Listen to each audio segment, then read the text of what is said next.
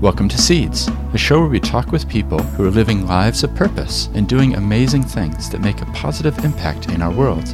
We take time to listen to them as they reflect on their life journeys and what has shaped them into who they are today and what motivates them to be involved in what they do. Well, kia ora everyone, and welcome along to the show. I'm really glad you could join me as we get the chance to speak with Lord Thomas of Cwm Gaeth. And this is a fascinating insight into what it's like to be a judge. He was the Lord Chief Justice of England and Wales between 2013 and 2017. As many of you know, I practice as a lawyer, so for me it was a real privilege to sit down with him and talk about a wide range of subjects, including the future of the judiciary and legal education in law schools. As well as that, we talk a lot about his being a peer in the House of Lords and what that's like. I know you're going to enjoy this conversation. If you do, then you might want to check out the more than 130 other episodes in the back catalog and consider telling a friend about the show. And a very big thank you to the Law Foundation, who made Lord Thomas's trip to New Zealand possible, as well as Canterbury University Law School for arranging this interview, in particular Stephen Todd, Ursula Cheer, Elizabeth Toomey, and Julie Scott. It was really fun, actually, for me to go back to Canterbury Law School, where I studied, to do this interview. Now let's dive into this conversation with Lord Thomas. All right, so it's a real pleasure to welcome Lord Thomas of Cwm Gaeth to the podcast. Thank you so much for joining me. It's a pleasure to do so. So on this podcast, what we do is we talk about people and their journeys, and then we talk about what they're doing today. And in your case, I'm really fascinated at your career because, as you know, I'm a lawyer as well. And so I'd love to find out about some of the things that you've been involved in. Before we talk about that and some of the topics that you're here in New Zealand to chat about, I'd love to find out more about your own background and your history. So I'm wondering if you could tell us a little bit about where you're from. I grew up in what was at the time a mining village in South Wales. I was educated most of my time in England and went to law school. I at the time wanted to read economics, but I was persuaded that law was the better subject. Right. And spent 3 years doing that. I then went to Chicago, where in a sense I got my own back because it was the era where Chicago was dominant in the theory of law and economics. I spent a year there, and then I came back to the UK, and I wasn't quite sure which field I wanted to practice in. Mm-hmm.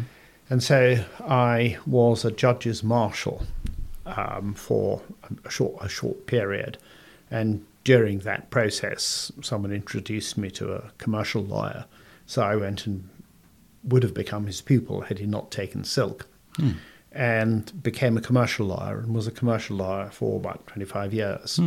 And when you were growing up in the mining town, did you have examples of people who were lawyers, or was it completely a different world? No, my father was a lawyer, but he was the only one. And so there was a lawyer in the neighbouring towns, but he was the only one in that town. Mm-hmm. So although I grew up in a household where very much law was discussed, one of the ironies was that when I was asked at an event in school what the word PM stood for, instead of answering afternoon, I said post-mortem, because he happened to be a coroner as well. And so I grew up in that atmosphere, but in an atmosphere where there was an industry in severe decline, and things have economically probably gone downhill since then. Like in most of the UK, there's been a significant decline in the sort of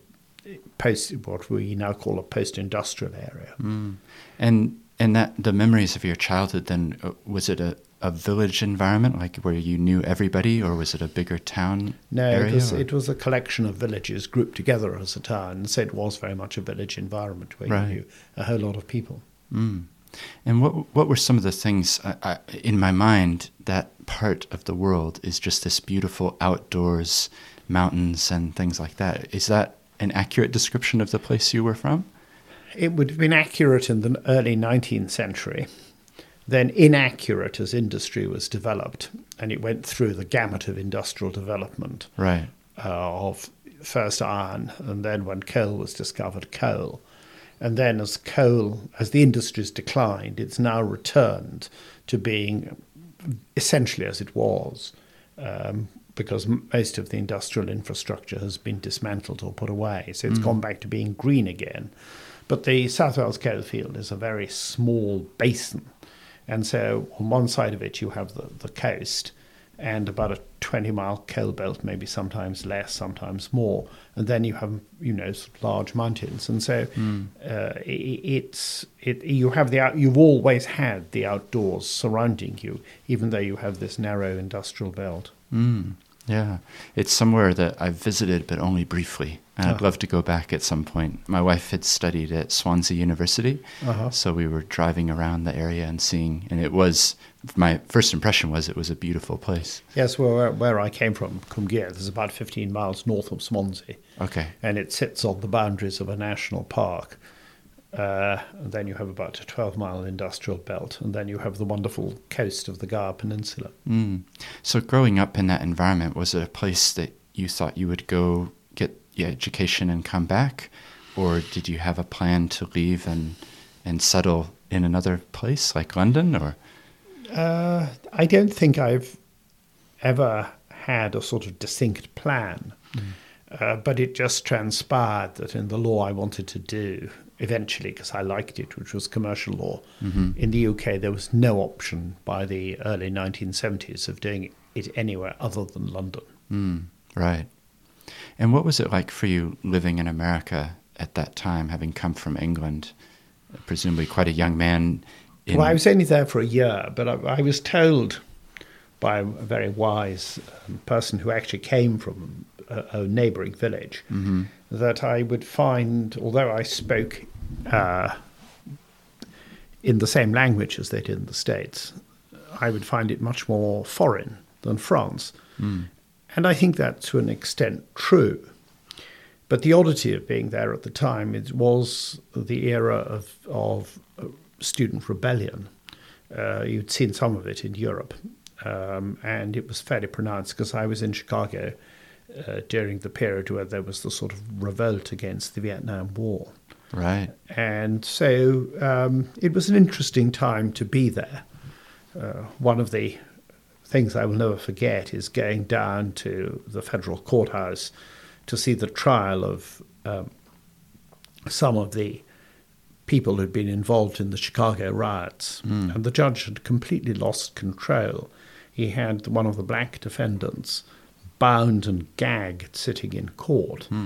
And his relationship with the defense team resulted at the end of the day in him sending them to prison for contempt.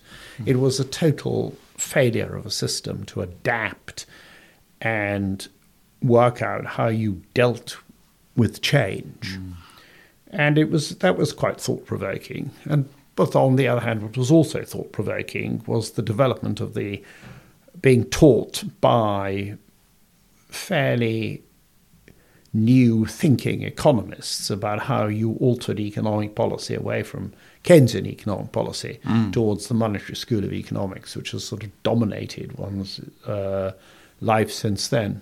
So it was very interesting. It was a big change to my life. Yeah, it sounds like it would have expanded your world quite a ways. Yes. Well, my teacher at Cambridge in saying, well, he thought Chicago would be the best place to go because it would give me the biggest shock. And he was probably right. Yeah.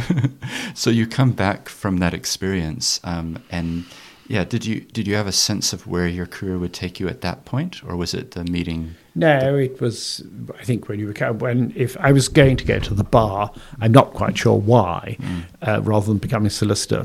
My father, being a solicitor, I think was keen that I shouldn't become another solicitor. Right. And I think, like most young people, you have and maybe some youngsters these days have a much clearer idea what they want to do.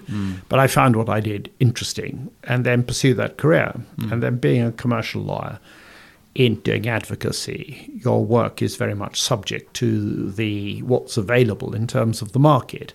So I started off being a shipping lawyer because in the period really down to the mid to late 1970s, shipping law dominated the work of the commercial court in London and also the development of contract law. And then it moved slowly to huge amounts of partly soybean-related work because President Carter imposed a soybean embargo, which threw the markets into turmoil. Right. And then the insurance market sort of had a big shock because of problems such as asbestosis and a runaway of costs in America. And so that work came to dominate.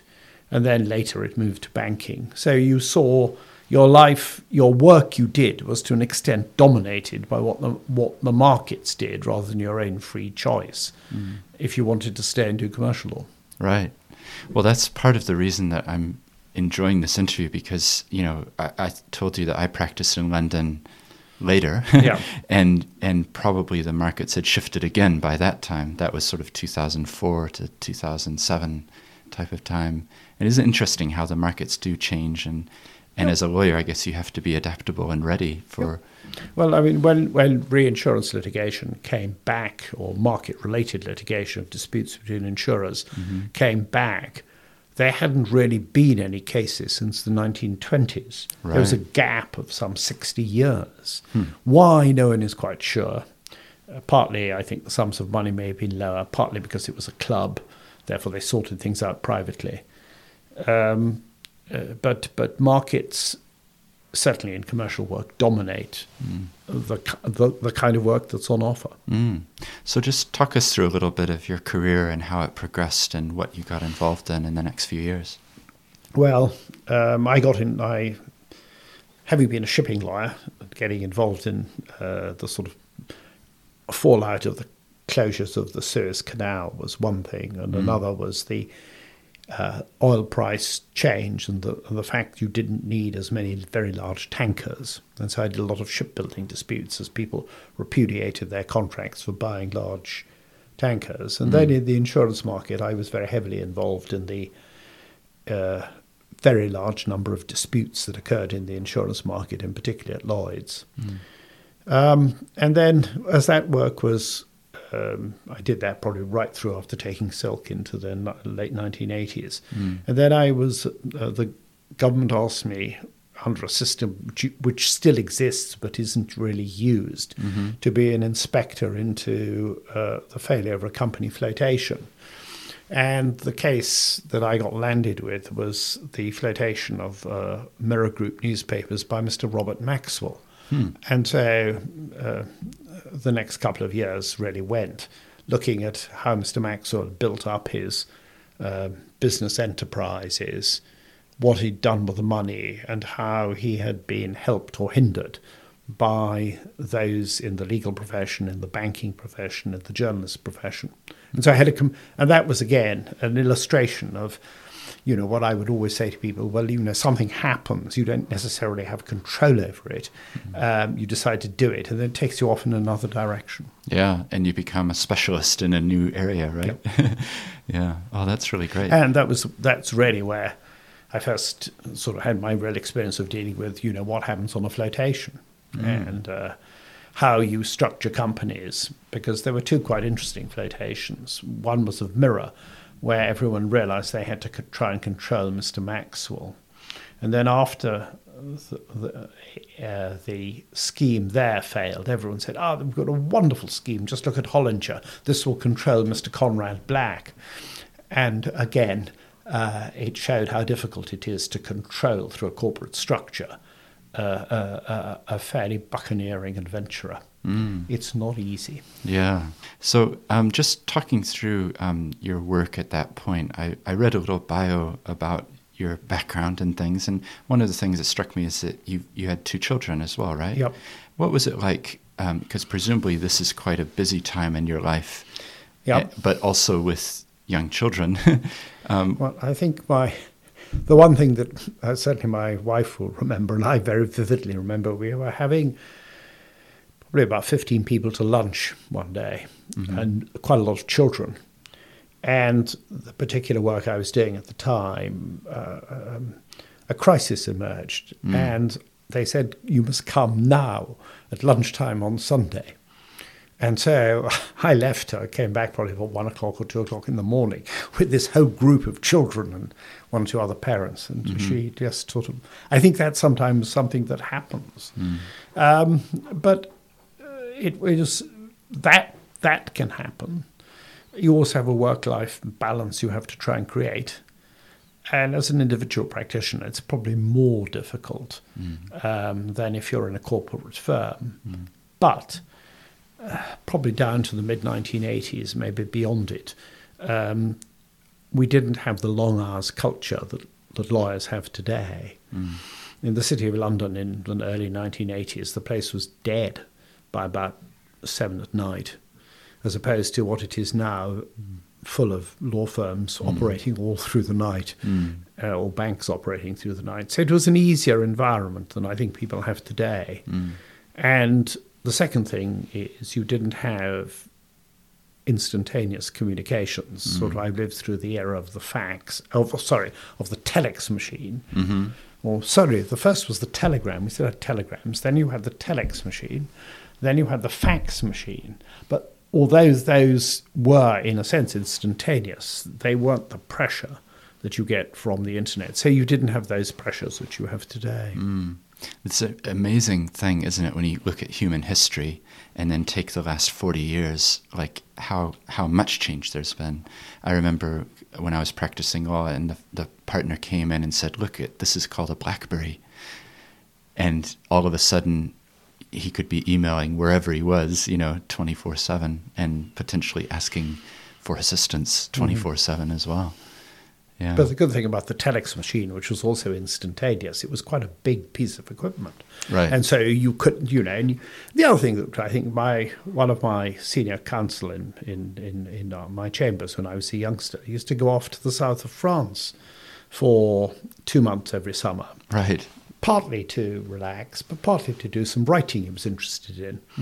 And the only way you could contact him was to say, because he didn't have a phone in his house, was to send a telegram to the local hostelry saying, please give it to him when he comes in. And so you had to wait for him to come in to have a drink or a meal, and then you could be in contact. And it was a style of life, I think, that, has now gone completely. Yeah. So what happened next in your career after that? We have a system in the UK of sort of part-time judges, and I became one of those doing crime, which was not really an area that I had done much of, save in the sense of serious corporate crime, such as, ship owners who might send their ships to the bottom of the sea, or people who would steal a lot of money. And so I became a sort of part-time judge doing crime, and then I was appointed to the High Court in 1996. And to an extent, I carried on doing some commercial work, and quite a lot of it. But I also, as a High Court judge then, you had to try crime, so I had to sort of learn this new era. And then in about 2 years after I'd become a judge, we have a series of what are called presiding judges, who are judges who have responsibility for the 6 circuits into which the UK, England and Wales is divided. And so you have to go and look after an area and the judiciary within that area. And I went back to do it in Wales, which was really what took me back to Wales. And so it was very nice to come back. Right. Unfortunately, by then, both my parents had died, but my sort of family, and so I reconnected with Wales. But in a way, it was a great advantage because I could see it from an outside perspective, and it was an interesting time to come back in for, I think, 2 principal reasons. One, technology was starting to stir. And secondly, we began the experiment with devolution. And so coming back to Wales, it had its own devolved government. And although it had no direct responsibility for justice, one had to deal with a government. And that was quite interesting. And the reforms that were taking place to try and make the justice system more efficient were at the fore. And I think I quite enjoyed that. And then I came back from doing that and spent a year running the commercial court. And then I was appointed by Lord Irvine literally 3 or 4 weeks before he was, I think, dismissed is the right word, by the Prime Minister as Lord Chancellor, as the senior presiding judge, which is the judge who looks after all the presiding judges. And so I got then, it happened to be the time, pure accident, that Mr. Blair decided to reform the office of Lord Chancellor. And so I got very heavily involved the next 2 to 3 years in the constitutional reform.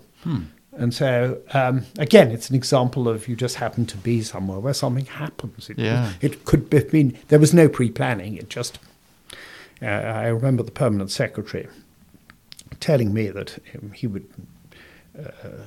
be sorry that he and I would only work together for a very short time, but he could assure me that the Lord Chancellor would go on for years. And of course that didn't happen.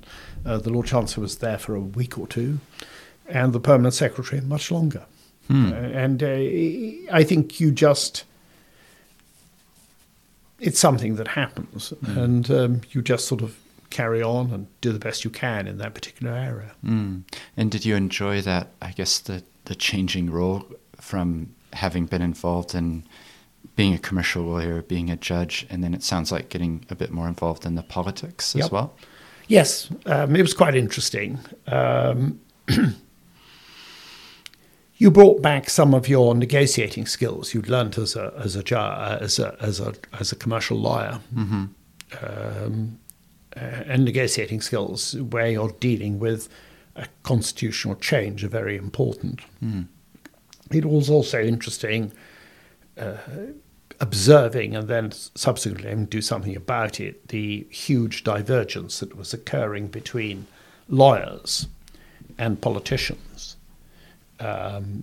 Traditionally in the UK, an awful lot of lawyers went into politics, and that there were, many cabinets used to be made up entirely of, or substantially of, lawyers who'd had a distinguished practice, and that had started to tail away, and so sort of trying to understand politics, never having been doing any of it, and then trying to make politicians understand lawyers a bit better was quite an interesting sort of feature, and getting used to the way in which Parliament worked, and it was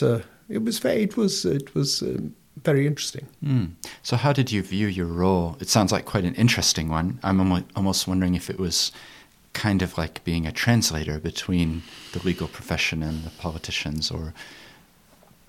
I think it was trying to make certain that in a period of very real change, you carried through as best you could the values of the system, and essentially that the judges should maintain their independence, yet have proper resources and be able to modernize things. Because simultaneously with the constitutional reform, we ran into terrible trouble with trying to digitalize the courts. The money failed. And so from roughly 2002 until we started up again in 2014, very little happened. And it was a period where quite a lot of constitutional work was happening. There then came the very serious financial crisis, which meant government funding on things collapsed completely. And trying to protect the courts and protect the judiciary in this time of very real change. And then when things get better, hoping you can start again and rebuild the courts and modernize them in a way you think ought to be done. Yeah, that's great. What I'm hearing is you kind of had bursts of periods involved in very specialized different things. I think there are two big changes. First of all, by the nature of the job I had to move from being a commercial lawyer essentially to being a criminal and constitutional lawyer, and particularly on crime. And so I changed doing that. But at the same time became quite, again, because I was asked to do this, it fell naturally within my role to become interested in what was happening in Europe. Because as a result of the terrorist problems in September the 11th and thereafter, there was a desire to try and make extradition work better across Europe. And so we became much more interested in the way in which the continental legal systems and ours could be made to work more closely together. And also one began to see the massive expansion of the centre of the European Union.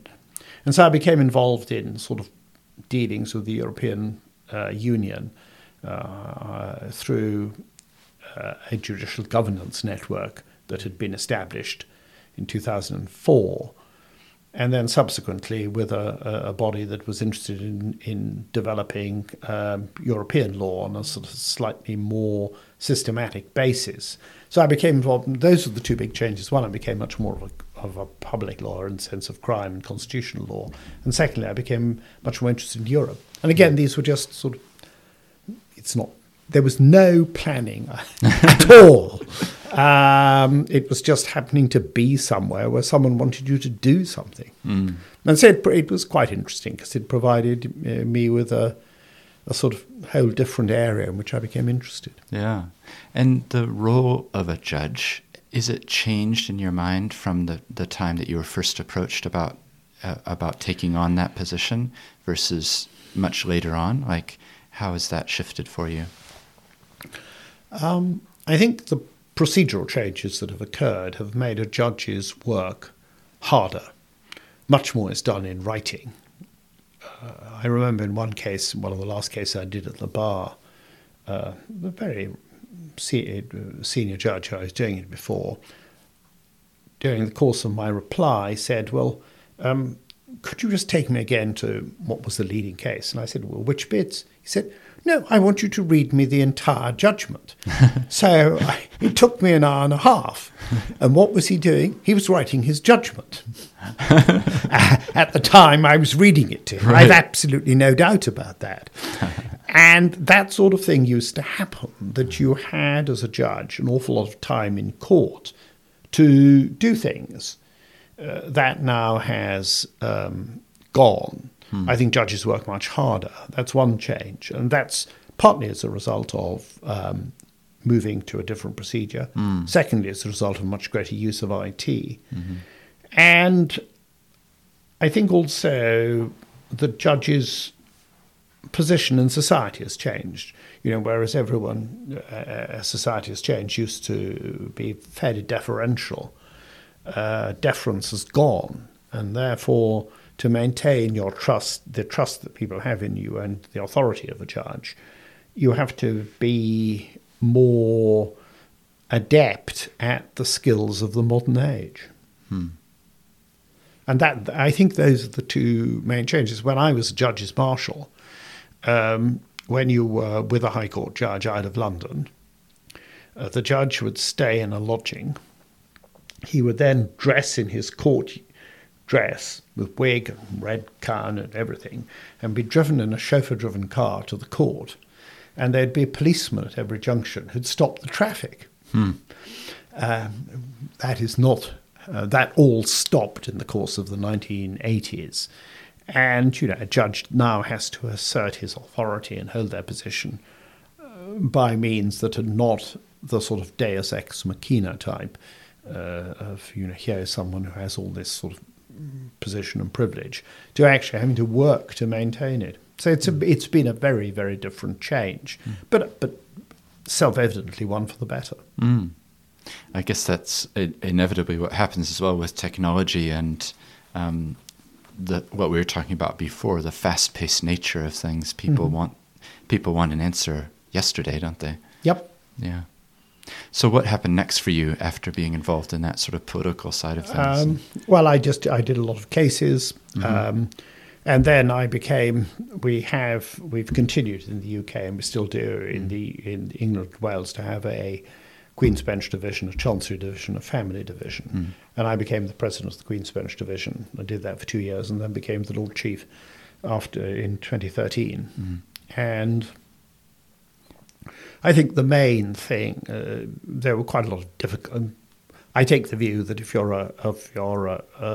a judge who occupies the head of a division rail or a Chief Justice's rail, your principal function is to deal with and decide difficult cases.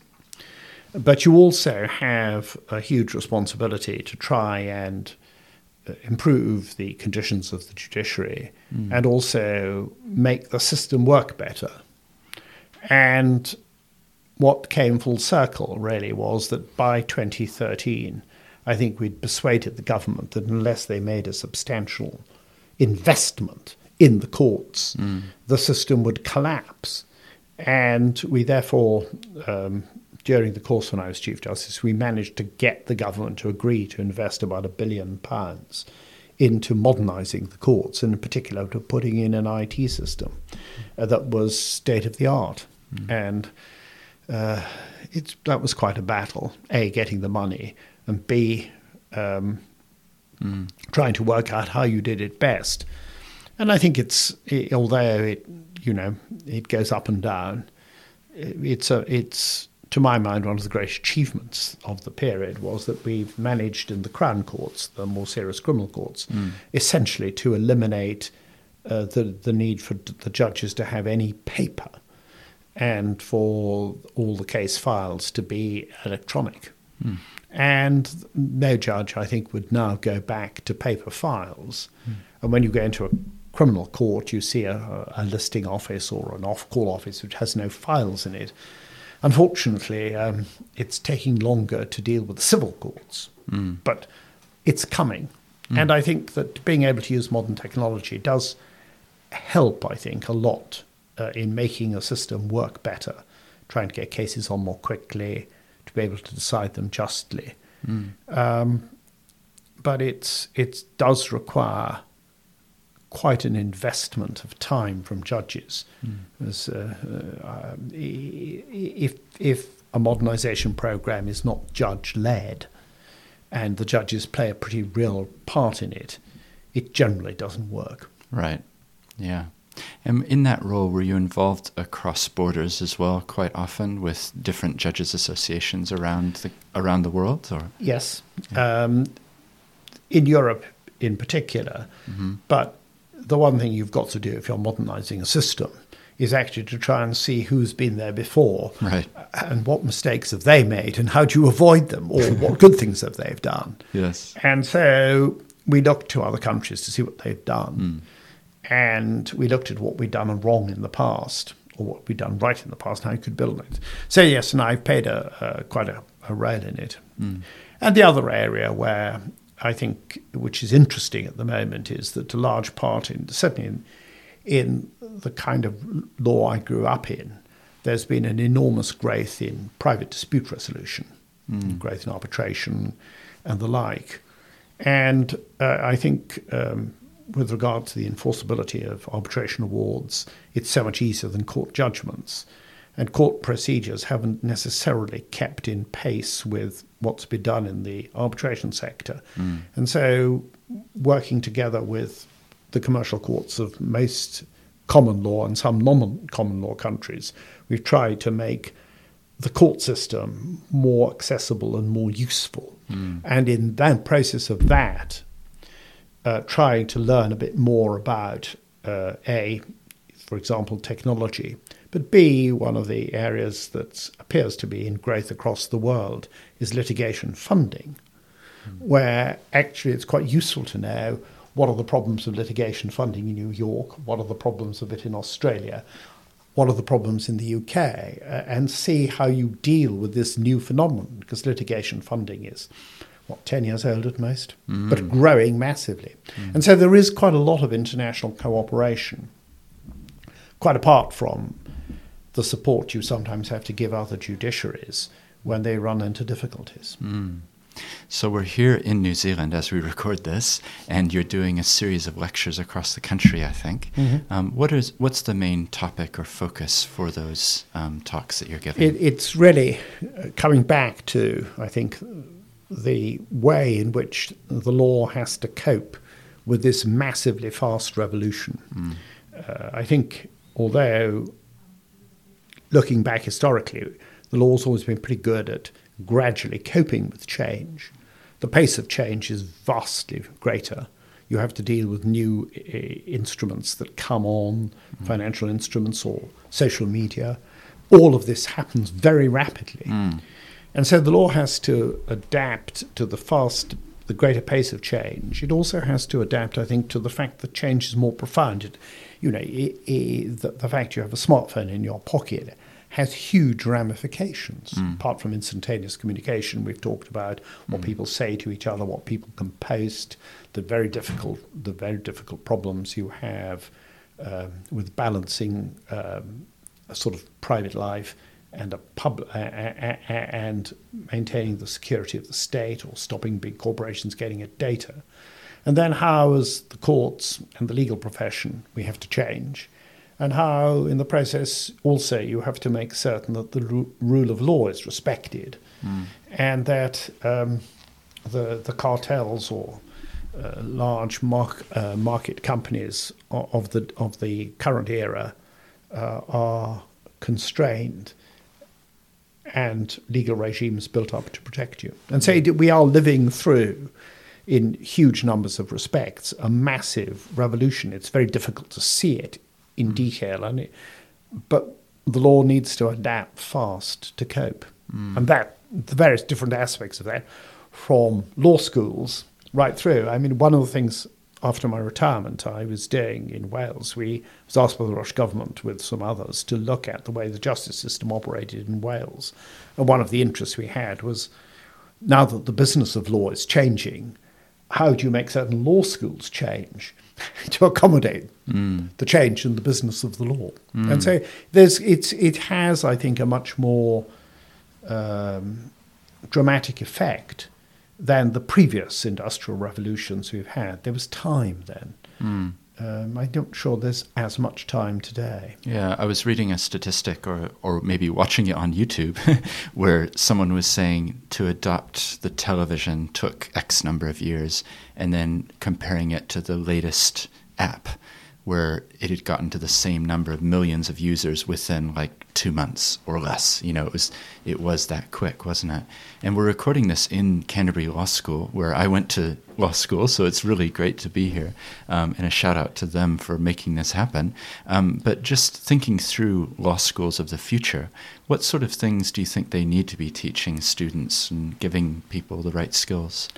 I think an understanding of how you adapt, how the law has in fact adapted, how you analyze what needs to be changed, how you change it, how you think through adapting students so that they can work in an environment that's very different. I mean, one of the things I think you see is that lawyers sometimes don't have enough understanding of science. Certainly scientists think that we ought to have a better scientific or statistical understanding. I think it is quite important for those who go to law school these days to become familiar with working in a digital environment. That's not to say they should do law and computing or learn to become computer programmers. It's a complete waste of time, in my view, though some would disagree. But being comfortable of working with people so that when they go to practice, they're used to rapid change. They're used to seeing the way in which digital change is affecting their future, and will be comfortable at a rapid pace of change, which I will say, thank goodness I never had to deal with when I was a youngster. They will have a much more difficult time than we. I think you're right. And I think as well, when I look back at law school, of course, I memorized many cases and wrote many essays and things, but some of the soft skills weren't necessarily core subjects in university education. But when I reflect on my own career, it's definitely the interpersonal relationship. Those are skills which are quite important as well. Yeah, but I think also, I mean, if you look at the way that the digital economy has been built, and if you chat to sort of Google or the like, they have built their entire market dominance on much of existing law, and in particular on contract law. And so, being taught by Professor Todd the principles of contract law is absolutely indispensable. But what I think you have to learn from that is that you now need to realize that those principles are going to have to be adapted rapidly to a different environment. And it's teaching the new environment and teaching people to be used to change. When I started as a commercial lawyer, I don't think bills of lading had really changed much in hundreds of years. And letters of credit were very prevalent. New forms of financial transaction were fairly rare. But of course now with blockchains, ICOs, initial coin offerings, all of this happens very rapidly. And it's learning to adapt to this huge change that I think is an interesting dimension for a law school. But sticking to the tools of one's trade, you must learn black letter law, but you've got to learn more. And I guess that's the challenge, isn't it, to be aware of what's changing, and particularly, for example, blockchain. A couple of years ago, I'd never heard that term. I don't think anybody talked about it, but these days it's very, it's risen in importance, and you do look at contracts over blockchain where there maybe isn't a governing law. There's some system coding built into the contract between two parties across borders. What does that actually mean for legal systems, right? Yeah, and I think it does require you to have a much more transnational approach, right, to understand the developments that are occurring, and to realize that, it is that a particular state's law may not be as important as it once was. There is no, for example, with distributed ledger technology, the asset isn't. It's difficult to say where the asset is, and I think you therefore have to look to a much more international solution to many of these problems, and B, have a much clearer understanding of how you can fashion old concepts to deal with the changes that are occurring. That's great. Well, after this, we're going to be having a session here at Canterbury University, so I'll listen with interest. In terms of what you're doing now and becoming a Lord, what was that like for you? Down to 2005 and the constitutional changes that occurred, if you were a judge and a Lord, you could sit in Parliament and you could sit in court. That's now no longer, with one or two very special exceptions, possible. Right. And so although I was made a peer when I became Lord Chief Justice, I was taken in, sworn into the chamber, but I wasn't allowed to go back there and say anything until I'd retired. All right. And so now I do sit in the upper house. It's an odd time to be there because the whole of the political debate in the UK is dominated by Brexit. But I think what I feel is quite useful in that the House of Lords generally deals with the much more technical aspects of legislation and inquiries into things. And I will do what is essentially some legal work. One of the things I did last year was to chair a committee that was examining a private bill. That is, you can, before the UK Parliament, I don't know whether it's true here, you can bring a private bill to allow you to do things, and it has the same force as a public act of Parliament.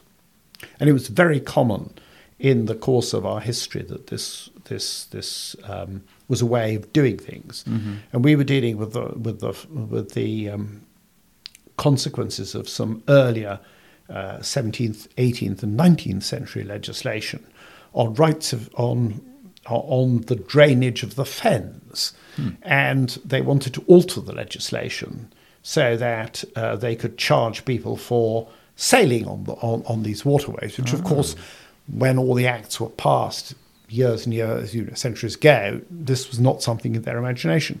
But why it was interesting is that it was effectively a contest between those who were responsible for and the interests behind the drainage, and those who had interests in rights of navigation or living on boats on these waterways. And you had a sort of corporation on the one side against private individuals who are making their case. So it's exactly like going back to court and having litigants in person or self-represented litigants on one side and a corporation on the other. So there are the judicial skills that are sometimes required. And then there are the technical skills when you're dealing with sort of bits of technical legislation or trying to explain that. But I always take the view that I have been a judge for a very long time, and to most people, I will always be seen as a judge, and therefore take the view that essentially my principal function is not to get embroiled in things that are of acute political controversy, because it's so important in the wider picture to make certain the judiciary is not seen as having any political stance one way or the other. And so that's what I think differentiates someone who's been a judge and who's made a peer from someone who's been a politician or a scientist and made a peer. You have this long part of you is always seen as the judge, and you can't compromise. You have to obviously get involved in things that are not party political, but I try and stay out of party politics completely. I guess it's a mantle that you've had for a number of years now, so being a judge would just continue on in whatever you do. Theoretically, I'm free of it, but in practice and in reality, you're not. So we're recording this here in New Zealand, and as we're speaking, probably there's lots of discussions happening about Brexit. Is there any comment that you wanted to make, or are we going to... The answer to the last question answers this one, right? The answer to the last question answers that one. No, I was involved in the first round of the bits of litigation, and was described as an enemy of the people for the judgment we gave. And from that moment onwards, I've been acutely conscious of the need to ensure the judiciary stays out of politics, which is not easy. Yeah, no, fair enough. And you mentioned the peers. How many peers are there? Roughly 800. The chamber has grown. Well, so I say, when I say peers, they're more than that, but it's 800 who have a right to sit in the House of Lords. Okay. It's the second biggest legislative chamber in the world, exceeded only by the People's Republic of China. And it's too big, and there are very strong feelings it ought to be reduced to about 600. Right. But it's not easy to do that. Yeah. And for the people, because I'm curious always to give people insight into things that they wouldn't experience, what's it like to go into the House of Lords and actually sit and be part of that? As everyone told me, and I think I would also tell everyone else, when you get up to make your maiden speech, there are a lot of people there who are looking at you. Will you do a good job or a bad job? Therefore, it's like going back to school again. You are starting as a junior, and you have to make your own impression. And so it's sort of back to, in a sense, and I think you have to treat it as this, it's back to square one, because the dynamics are different. And so I find it interesting. I haven't gone as much as I would intend to do over the next couple of years, because I've had this job to do in Wales. But that apart, I think as long as you realise you're in an environment that is new and different, and you have to learn the ropes. One illustration that may be familiar to any parent is that the House of Lords has a cloakroom. And one of the very important things you do when you start is to require your own peg on which to hang things. I see. So it is going back to school in a very elemental way in that respect. Yeah. That's fascinating. Yeah, I love to get these insights into the practicality of what life is like. Can I just ask a question? Among all the people that you've met in terms of in the House of Lords and the politicians and things, to what extent has someone really impressed you with their genuineness and the heart and the care that they have for the community beyond the titles or anything else? Is there anybody that has really stood out? Yeah, I think there are a number who have stood out in different respects. I think the politician who is prepared to stand on his principle and resign is very, very important. Mm-hmm. The person who has had an outstanding career in something completely different, say a great scientist, and is prepared now to try and come and contribute that knowledge. It's those who, I think, who are prepared to put the interests of the state before their self-interest are those that impress me the most. That's good. Well, thank you so much for your time. I'm really looking forward to the lecture this evening, and I hope you enjoy the rest of your trip around New Zealand. And we'll have to have you back again sometime to do a bit more sightseeing and see the beauty here, because I think there's a lot that resonates back to Wales as well, the natural beauty. Yes, indeed. And can I thank you very much for this opportunity to talk to you, and I hope what I've said is of some interest. Yeah, thank you. Well, I do hope you enjoyed that conversation with Lord Thomas. I know for me there were many things that stood out, and I found it was fascinating to get an insight into worlds that I haven't had direct experience of, including the House of Lords. If you enjoyed this, then consider checking out some of the earlier episodes in the back catalogue. And there's a lot more information at theseeds.nz. Until next time.